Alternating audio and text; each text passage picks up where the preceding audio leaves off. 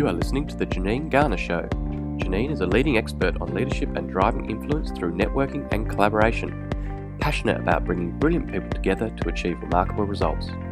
Join Janine Garner as she shares insights, interviews and conversations, and let's together make the remarkable happen. Welcome to the latest episode of Unleashing Brilliance. I'm your host, Janine Garner, and I am super excited to welcome this guest to my podcast. Melissa Browne is a very good friend. She is part of my personal inner circle, and it's so awesome to have her on the show today, sharing a little bit more about who she is, her business, and everything that she does. She describes herself as an ex-accountant, an ex-financial advisor, and an ex-working till she drops. She is now a financial educator and business strategist. She's the best-selling author of 3 incredible books. She describes herself as an accidental entrepreneur. She's a shoe and chocolate addict, and she is all about building a life by design. If that wasn't enough, she is the CEO of the financial education business for women who want to financially grow up. She is the director of business at the Long Day early learning community called Thinkers Inc. And up until she sold the business that she had for 7 figures in 2019, she was CEO of the award-winning accounting and advisory firm A&TA. So 3 very different businesses that are all pushing the boundaries in their fields, questioning what is possible and disrupting their industry in order to create the best possible results for their community. She is also the host of her own podcast, Uncensored Money. We have an awesome chat here. We talk about how this cultivation of busyness actually can be used as something that we hide behind as business owners, and it will stop our own personal growth. We talk about the concept of understanding your story, and the more we understand our story, how that enables growth to happen.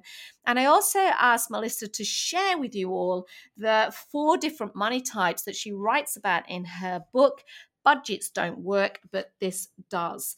She talks about if fear wasn't in the way, what would you do? And shares openly on this podcast some of the decisions that she made that enabled her to choose the life she wanted and to design the life that she wants moving forward.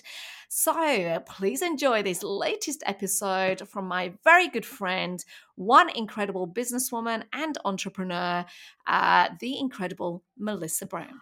I am super pumped to welcome the fabulous Melissa Browne to today's episode of Unleashing Brilliance. Welcome, Melissa Browne. Thank you for having me, lovely. I'll be very honest to the people that are listening in. Melissa is a very good friend of mine. I think, Melissa, we've known each other, I reckon, at least 10 years now. Yeah, because absolutely. It was when You're close. Yeah. So our journeys have evolved considerably. Our businesses have evolved. Both of them have evolved considerably over the last 10 years. So, totally upfront. I know Melissa, a very good friend of mine. She is part of my personal inner circle. And she is an awesome woman that I cannot wait to share a little bit more of. So, Melissa, let me just do some quick fire so that the audience can get to know a little bit more about you. So, here we go. Where are you from originally? So I am in Western Sydney Bogan. So I was born in Blacktown Hospital. I don't think you can get more Bogan than that. And grew up in and around Penrith. Love it. And you recently, I saw a picture of you at a dress up recently, dressed as a burger. You carried it off well. Absolutely. I channeled it a little too hard, I have to say. There was a moment where I went, ooh, Mel. That you slid into that a little too easily. Yeah, the roots. What do they say? You can take the girl out of Blacktown, but you can't take Blacktown out of the girl. The riff for us. Yeah. There you go. All right. Are you a hard copy book reader or a digital book reader? Oh, hard copy. Absolutely. I think I spend so much time on the computer and screens that I do not want to relax with another screen. So I love paper. I was saying that to a friend this morning. We were talking about how through the working week, because of working remotely, being in lockdown, etc., the majority of our work is on Zoom. Yeah. And so actually getting on Zoom to socialize, more often than not, I say no. Yeah, because it's I just agree. so hard. No. Plus it's a sensory, a book smells. And I think that all leads to the wind down for me and the fact that you can escape. Yeah. I love do you fold the pages over when you get to Yeah, page your book? Yeah. absolutely. One of those. What is your favorite book or TED Talk or something that you have read or heard that changed you? Oh, I love that. Gosh, there would be so many. I remember so one is a poem. So it was Maya Angelou's Phenomenal Woman. I just love that poem. And it just so reminded me of my Nana, who was from Hong Kong, who was really tall for her era and used to say to me, and I'm doing it as we say it, Mel, stand up, put your shoulders back and just enjoy looking down on people. But that Phenomenal Woman poem, there's just something about that and embracing the power of woman. And then the Brene Brown TED Talk, that for me was just so powerful and continues to be so powerful, all of her work. Yeah, both of those women are phenomenal. That looking down on somebody that your nan said, put that into context. She's so naughty. So I used to what's the word? When you put your shoulders forward? Slouch? Yes, slouch. Yeah, so she would come up and just knock me behind the shoulders. And she would be very, so she was from Hong Kong, as I said. She was very regal. So my grandparents from Newcastle that were very working class, Scottish background. And then I had this very regal Hong Kong nana and very posh. And so that whole looking down on someone was real. I remember we were at an RSL club once and this beautiful Jewish woman came over and she introduced herself to my nana and my nana handed over her paw like she was the queen. Horrific. So she quite literally meant look down on people physically and literally. But she was also the most beautiful human. So she said it, but she absolutely didn't mean it. I love that. Oh my God. So on that, how do you think your childhood, or as you said, you came from Penrith, how double F for that, Penrith. Which for any of our international listeners is in the western suburbs of Sydney. That's correct, working class area. Yeah. So how has your childhood or that community that you grew up in, how has that shaped who you are, Melissa? Oh, it absolutely shaped me from, and it really shaped my stories as a young adult as well. Everything from that not being enough because I didn't feel like I went to the right school or came with the right contacts or had the right upbringing. So there was that coming from that Western Sydney upbringing, but also so my childhood was extraordinarily. What's the kind word? So it was filled with a lot of trauma and disruption. So the shaping for that for me, for an adult, was just that story was just around trust and being very careful who you trust and the fact that really you can only rely on yourself. And I know I mentioned those two grandparents. It was my three grandparents. I'm so grateful for them because they showed me in very different ways from their very different upbringing what unconditional love looked like and what a life that you can make for yourself that we're all very different could look like. And I'm very grateful now that I came from the Western suburbs, that I have that grit and that determination. I absolutely am not grateful for the trauma that I had growing up. But I absolutely see that has formed me and has created that grit and determination. And now as an adult, for me, it's about learning to trust and having that inner circle, as you say. I don't need to trust everyone. I certainly don't. But I have an inner circle that's very important to me and that I am able to rely and trust on. So before almost realizing and acknowledging that you can trust a small group of people and that you are able to do all this incredible stuff. And I know, much like many of us that hit a certain age, we do a lot of personal coaching development to get there.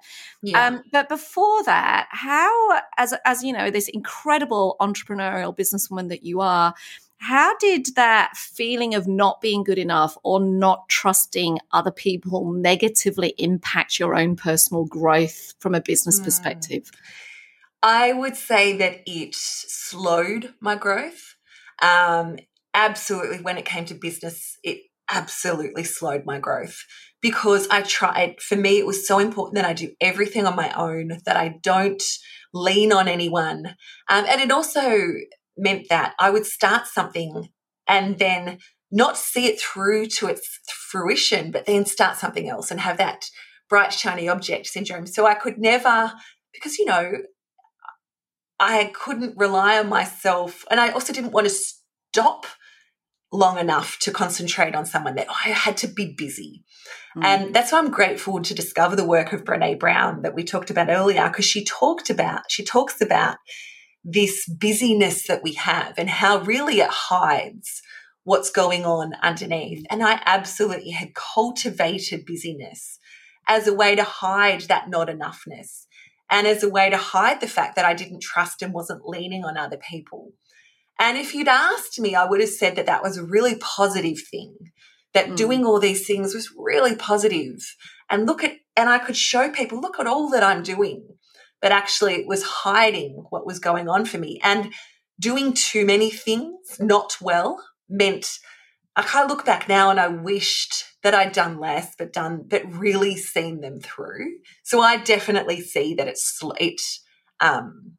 my business success was slower. Even though I had great business success, it was slower.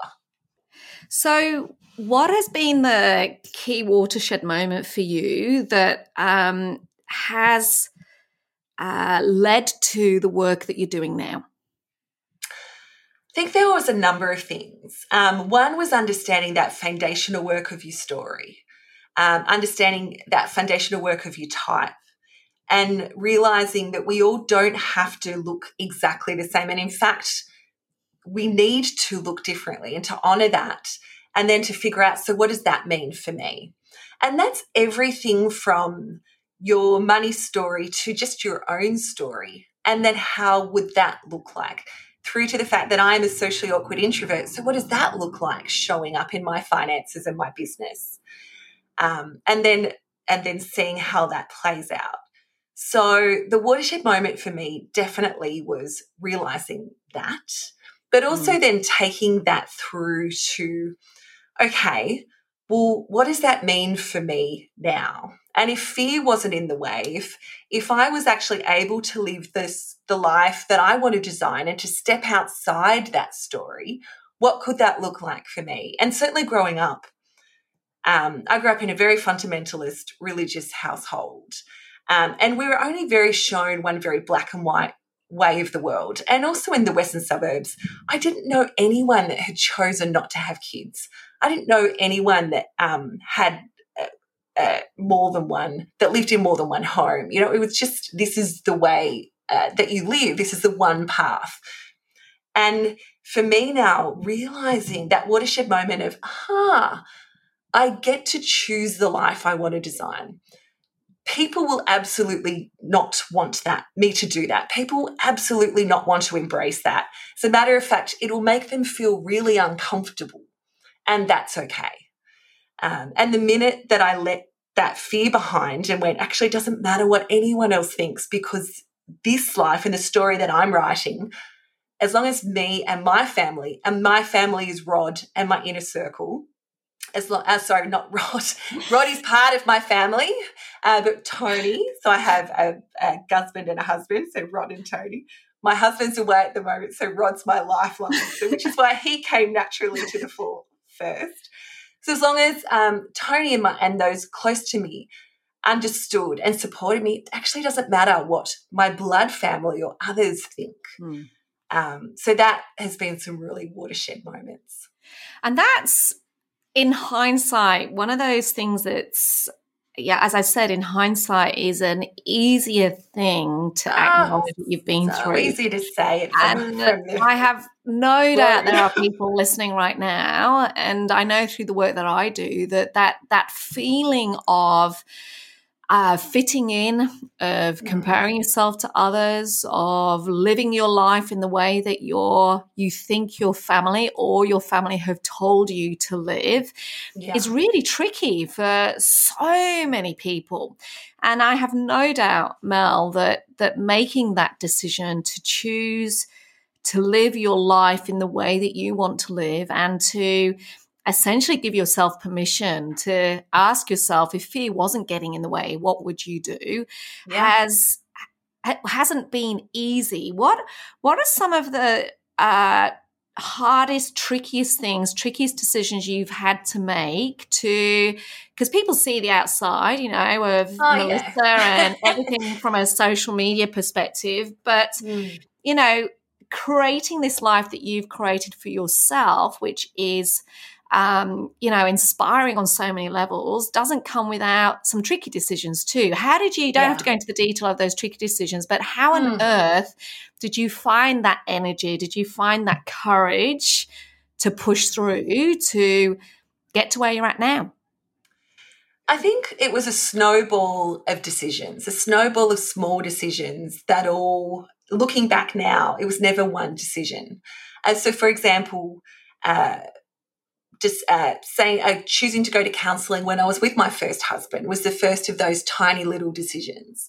Being in counselling with my first husband and the counsellor saying, can you hear him saying he's choosing not to drink? What does that mean for you? Oh, sorry, he's choosing to drink. What does that mean for you?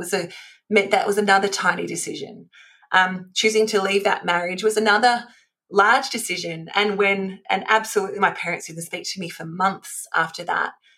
But it showed me that, I have the strength to make decisions regardless of what other people think. Giving my entire divorce settlement to charity because of a throwaway line my ex-husband, who is a good bloke, made to me, and then realizing that was a complete stuff up. And now I had to really recover from that was another decision around. And then the decision to talk about that.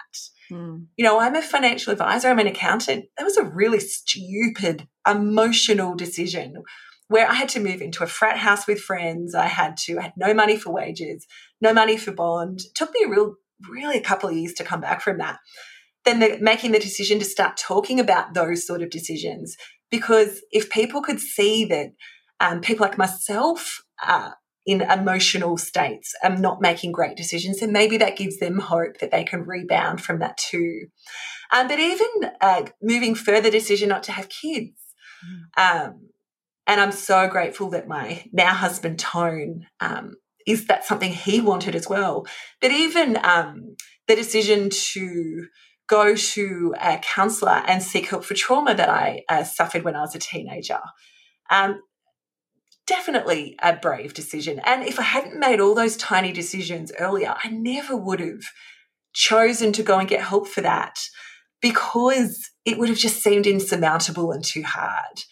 So I think people look at social media or look at someone and say, oh, God, they're so lucky, or gee, they have it easy, or look at everything they're doing. They don't realise the blood, sweat, tears and grit that has happened, and they don't see the scars because we don't always choose to show them. But I would suggest that anyone that you see that you think they're lucky and they've got it easy, abso-freaking-lutely, that's not the case. And for me, it's been a gradual showing of those scars, not because I want to or that it's something that I don't want to curate, or I don't want people to look and think she's lucky, or for me to cause someone else to stumble when they don't realise how difficult it was and how many small decisions it took to get to this place.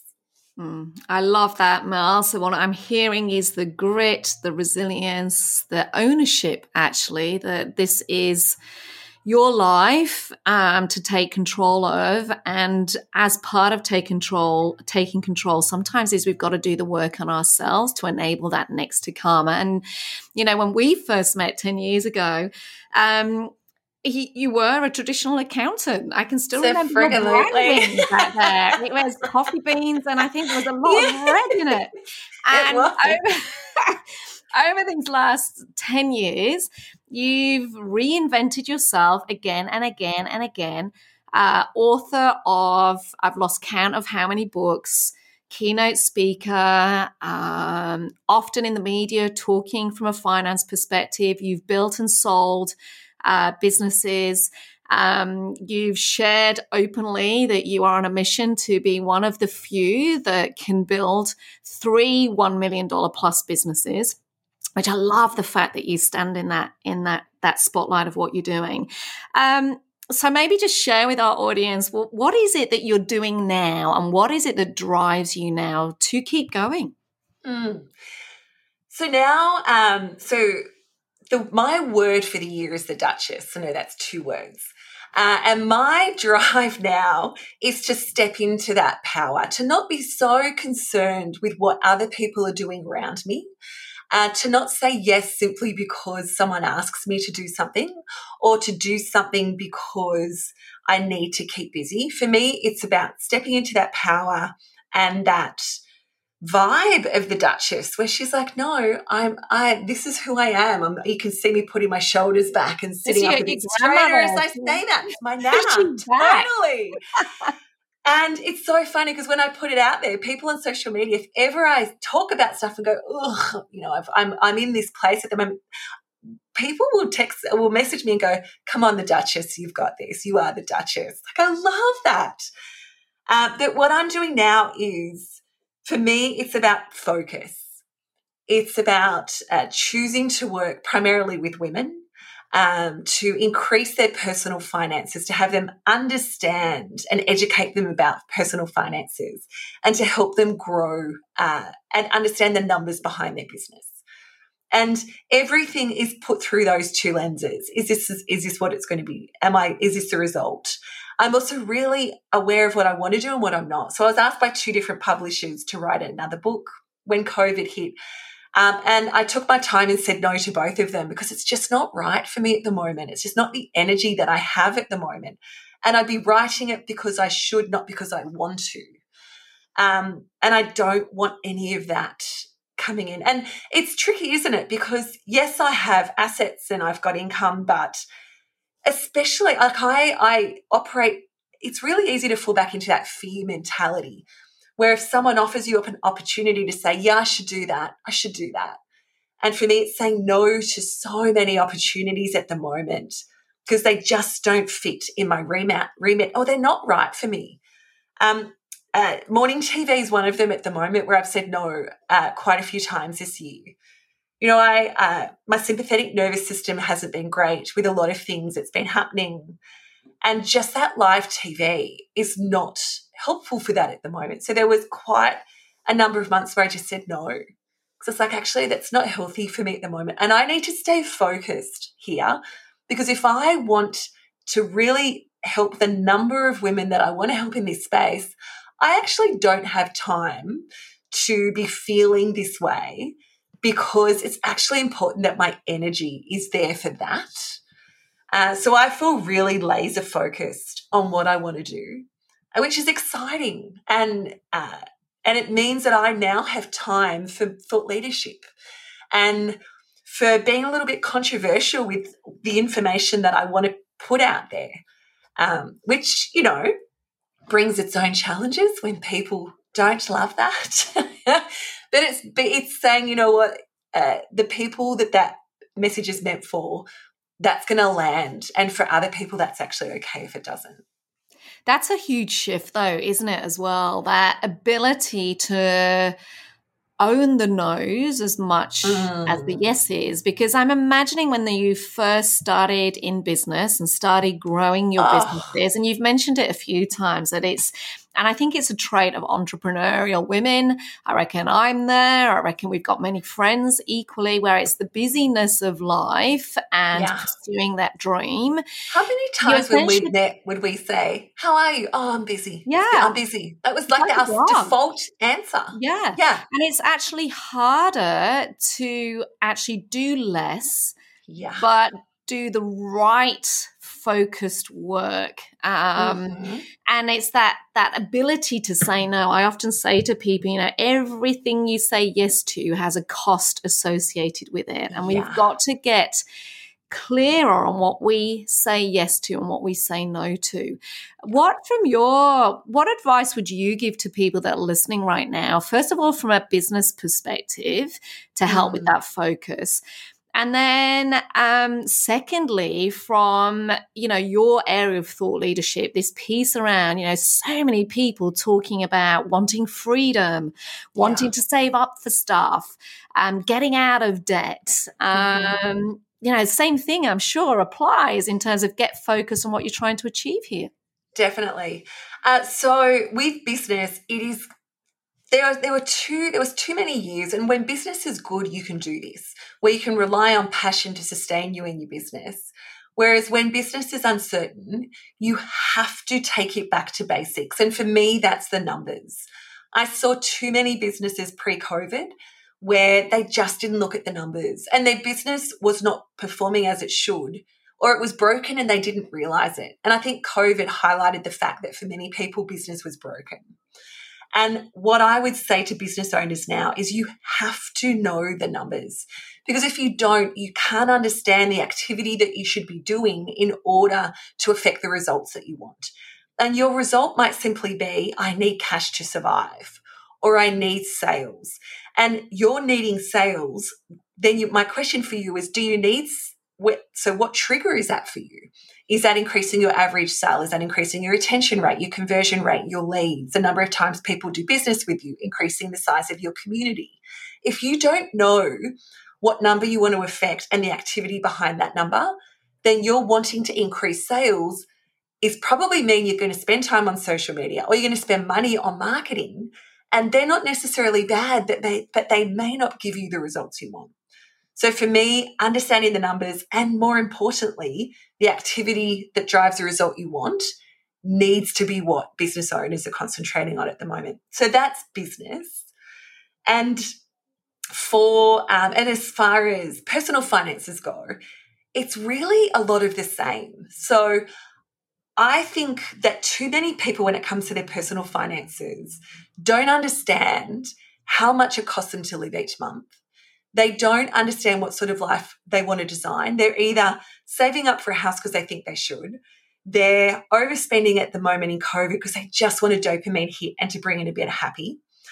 Or they're paying down their mortgages because that seems like a good idea, but actually you can't eat your house, and investing, especially when interest rates are low, could be a far better use of your time. So for personal finances, we have such a low level of financial literacy. And the Barefoot Investor for Australians has been great to some respect, because it's made us understand that personal financial literacy is not impossible. But Barefoot made us all take a step, but there is a marathon in front of us that we need to keep going on. And for many of us, it's understanding, A, what's our money story and our money type, so that we can set those beautiful foundations. B, what sort of a life do you want to design? Because only if you answer that, like what does that look like in 5 and 10 years' time, only that can you answer what should I be doing in the next 12 months? And then setting a plan in place for the next 3 months and 1 month and 3 months that then feeds into that 1 year and 10-year plan. And I call that sprints and marathons. We need to be sprinting in order to get to those marathons. And too many people, as I said, are just not doing the basics in business, and they're not doing the basics in personal finance as well. And this is not the time to cross our fingers and hope that it's going to get back to normal. we actually need to be doing something different with our businesses and doing something different with our personal finances, because this is not business as normal for both of them. So we need to give a shit about this stuff and actually need to be doing something. I love the way you start there with that concept of money story and money type. And interestingly, it brings it's almost like a full circle to your own journey, how you yourself, the more you became connected with your story, with the highs, the lows, the shitty stuff, the good stuff, the more you started owning who you were, it enabled this, as you said, I chose the life that I wanted to lead. Yeah. And yet, so there's a real beautiful connection there. And yet society, from a money story, money type perspective, if you look at how we access money, make decisions on money, all those sorts of things, is very one-dimensional. Yes. I know I've said to you a few times, please don't put me in front of another financial advisor that asked me to do the, traditional style of planning. Like, talk to me about what's important to me. But it's like this massive gap between almost the individuality and them choosing the life that they want, and yet a society that is trying to put people into boxes. So maybe for our audiences, can you just expand a little bit on that, particularly the money type? I think is really interesting, and I know it's enabled quite a few people to have some awesome aha moments, which has given them that power that you talk about to make the choices that they want. Yeah, absolutely. So for the last decade, it was almost like as I was doing my work, I was starting to write about this for Fairfax and different things, where I talked about this concept of the money story and the money type. So your money story is simply the concepts that you receive from your family, from peers, from society, from advertisers growing up. And we all have a story. So that's the nurture side. And the question is, it's acknowledging it and then asking the question, is that serving you or sabotaging you? If it's serving you, how can you amplify it? If it's sabotaging you, how can you rewrite it? Your money types, I hate that society and the media talk that men are savers and women are spenders, or where this is the two buckets that you fall in. Hate it. There are actually, I believe, 4 different money types, and we're usually a hybrid of more than one. So there's not even, for most of us, a blend of them. So they are the worker, where your fulfillment comes from how busy you are, from the work that you do. The discerner, so for you it's your thought leadership and your ability to strategize and outthink. The creator, so for you it's about your ability to, words like manifesting and mantras, your ability to create and to come up with a solution that someone else couldn't even imagine, so your ideation. And then finally the relator, who for them it's the networker, it's the collaborator. And there are pros and cons for each. So if we look at the relator last, absolute most at risk of sexually transmitted debt, most at risk of passing all their money off and trying to rescue everyone. Worker, on the other hand, most at risk of not investing and being so frustrated with everyone else because they're just so busy doing that they're not investing and they're not doing those other things, and then perpetually frustrated that the other money types are surpassing them despite them energetically working longer and longer and longer hours. So there are pros and cons for both, but it's understanding, first of all, who you are inherently. In the same way that I'm an introvert, I can be situationally extroverted, but I am depleted by my contact with others. So I wake up with my 5 coins, and by the end of the day, with all my social interactions, I have no coins, whereas an extrovert will be the reverse. So it's understanding that these money types explain how I inherently behave, and then figuring out how can I use them to my advantage, as well as being aware of the weaknesses inherently inside my type so that I can use them as a superpower. And that's where not trying to fit yourself into a square peg. You know, if I said to a discerner, this is how you have to do it, no way except for this. A discerner is the most cynical of the money type, and they like to go and figure it out for themselves. So if you tell a discerner do this, they're going to know, hell no, I'll do whatever I want, thanks. And the fact that you've told me not to do that means I'm actually not going to do it. So it's figuring out then, if you're in a relationship with someone, if you're in business with someone, understanding their money type can change your dynamic around doing money. Because chances are, if you're in a relationship with someone and you're thinking, my partner does money badly, chances are they're not doing money badly. They're just a different money type from you. And once you understand that, you can then you can use the superpower of both of your money types so that you do money well, so that you both feel seen and protected, and you can achieve your joint goals without either of you feeling unsafe and unheard. And for me, that's key when it comes to money. It's having this language where it's not about judgment, and absolutely understand when it comes to money and relationships, it's the number one thing we fight about. We fight about it twice a month. So why on earth would you bring it up if that's the situation that's occurring for you? But if you can create this new language around curiosity, then you can start to have conversations with your partner where you understand, oh, okay, this is why. So I'm in partnership with a worker. I'm a discerner. Tone will absolutely put it all in cash because he just wants to see it in the bank and then work. And if I let him go, he would just work 24 hours a day. He doesn't, on a weekend, he doesn't rest. He wants jobs. So I don't rely on him to invest. That's my part in it. But I have conversations with him around, okay, how much money do you need in the bank to feel safe? So let's make sure you have that.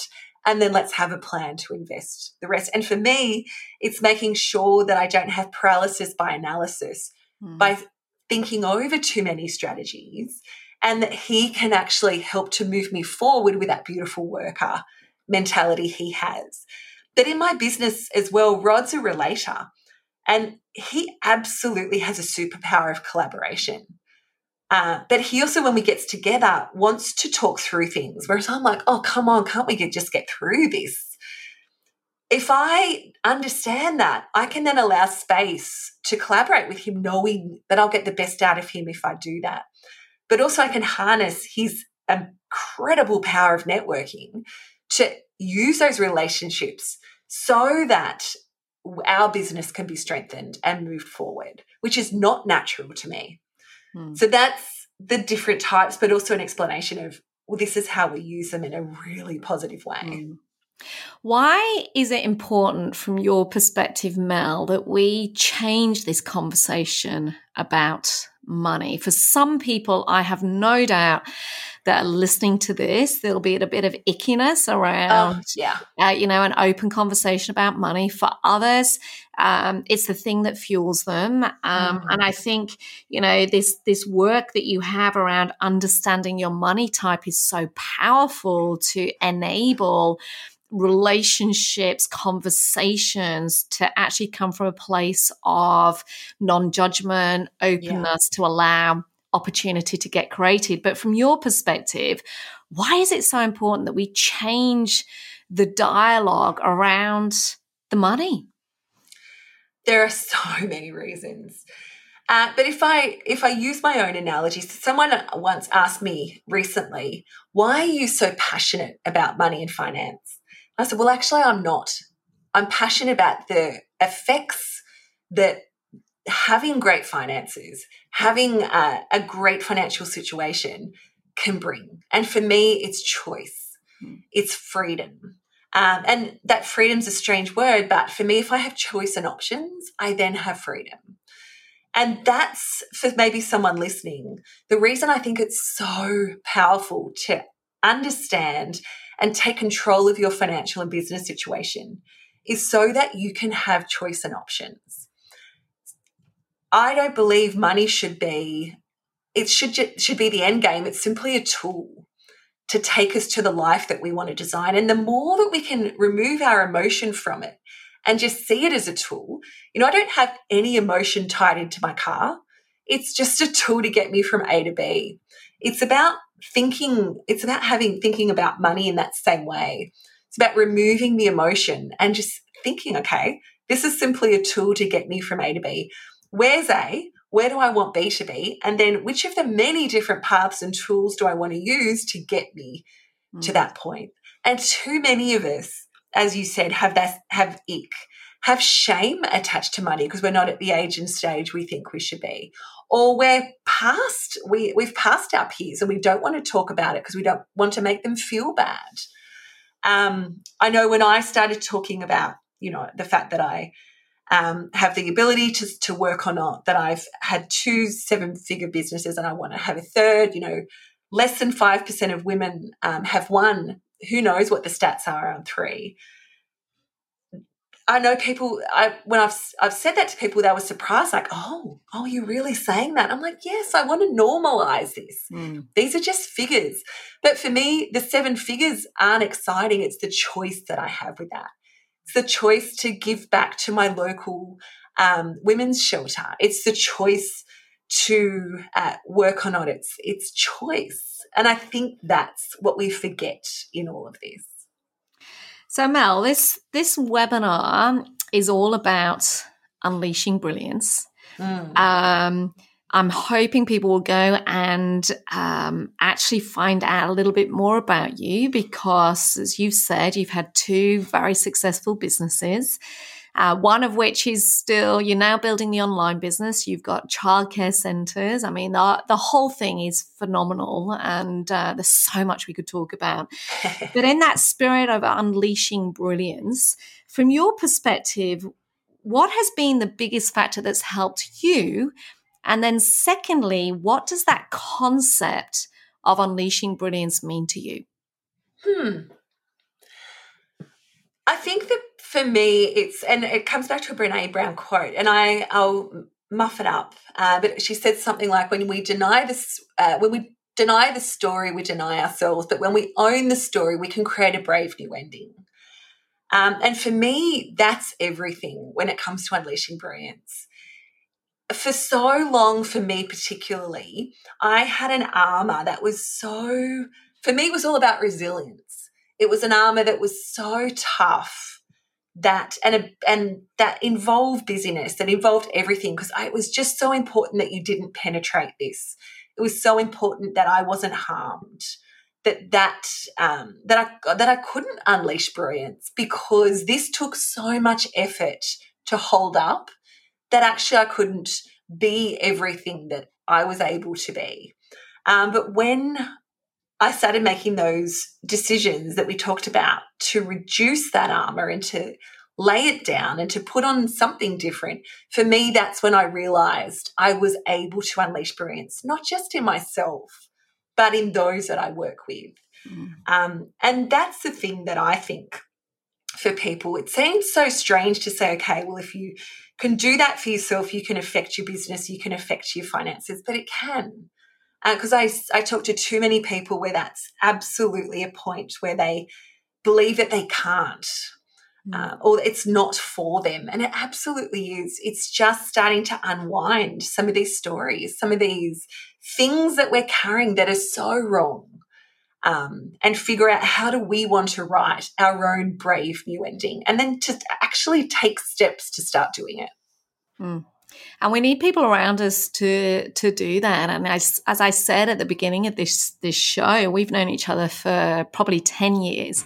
But I don't reckon that at least for half of that time, either of us let our armor down. We were doing what we thought we had to do. And I would absolutely say and honor our friendship now that in the last few years, actually probably one of the good things of COVID is that we've all had to reach out and support each other from a place of no judgment, from a place of support, from a place of being vulnerable and open and honest. And we can read about this stuff. But I know from a personal perspective, I've had to work really hard to let people in too because of all those stories. But when you start getting a taster of it, it's like, oh, it's like a bit of a drug. It's like, this is actually really nice that someone's got my back and is asking about me. So to your point of, unleashing brilliance. You can have all the dreams written down in a journal, all the vision boards created, the business plans there, but you have to lead yourself first, which I think is what you're saying. You've got to take ownership of your own story to enable the rest of it to be created, which is just so gorgeous. And then take action. Like if you're owning it, doing that work is one thing, but then it's taking that action, which is absolutely frightening. I remember putting things into books going, I don't think I can put that out there. I remember the first time that I spoke publicly about my trauma for Good Shepherd, it wasn't Good Shepherd Microfinance, it was Dress for Success. I remember feeling physically ill. And then, of course, it is what it is. It's fine. But the first time you do anything, it's hard. The first time you trust someone again, it's hard. Yeah. But it's those tiny micro steps that all snowball into something brilliant. Mel, if we could bring your beautiful Duchess of A grandmother, Nana, I think we called her, onto this podcast right now. Oh, you're going to make me cry. I miss her so much. Yeah. Mm-hmm. What would you say to her? I tell her that I miss her because she had dementia at the end, so it was incredibly sad. I thank her. And I just would want to sit down and just ask her more questions. I would want to understand. So she fled Hong Kong during World War II, and I just would want to understand more. Certainly for me growing up, I was grateful for her, but I didn't understand enough of her story. And probably one of my biggest regrets is not understanding my grandparents' stories more. I know a lot, but God, there's a lot I don't know. And I think that's the same for all of us. We understand a few layers of the onion, but gosh, we don't see enough of the middle. And I'd want to say to my Nana, I want to know more. I want to know more. Oh, that's so gorgeous. I reckon she'd be right behind you right now going, thank goodness I told you to stop slouching, my darling. She would be the one. Out those high heels. No, she would be the one at netball games when I'd be doing state and national athletics, where she'd be there in the full colours of whatever you were wearing, pom-poms, go Missy. And I would be mortified at the time. She'd be in her heels and her skirt and all her different necklaces. Mortified. But now I would give anything for her to be standing there, because she would be saying that now. She would be there in her pom-poms going, go Missy. It would just be everything. I love it. Yeah. Mel, how can people find out a little bit more from you? What's the best way for people to get in touch with you? So a couple of ways. If you're on Insta, come play with me at More Money for Shoes. I tend to give a lot of info over there and just explain finances and business in a different way. Or my website is Melissa Browne, and I'm a fancy Brown. There's an E on the end of Brown, .com.au. And if you sign up there, I have regular musings that I send out. We run masterclasses. We have online courses. You can buy my books there and more. Mel, as always, it is always fabulous to catch up with you, and even more awesome to be able to share you with people on my podcast. Thank you so much for your time, and I can't wait to catch up with you socially. You take care. We hope you enjoyed listening to The Janine Garner Show. To follow her blog, purchase her books, or find out more, visit her website, janinegarner.com.au. Brilliant people, extraordinary results.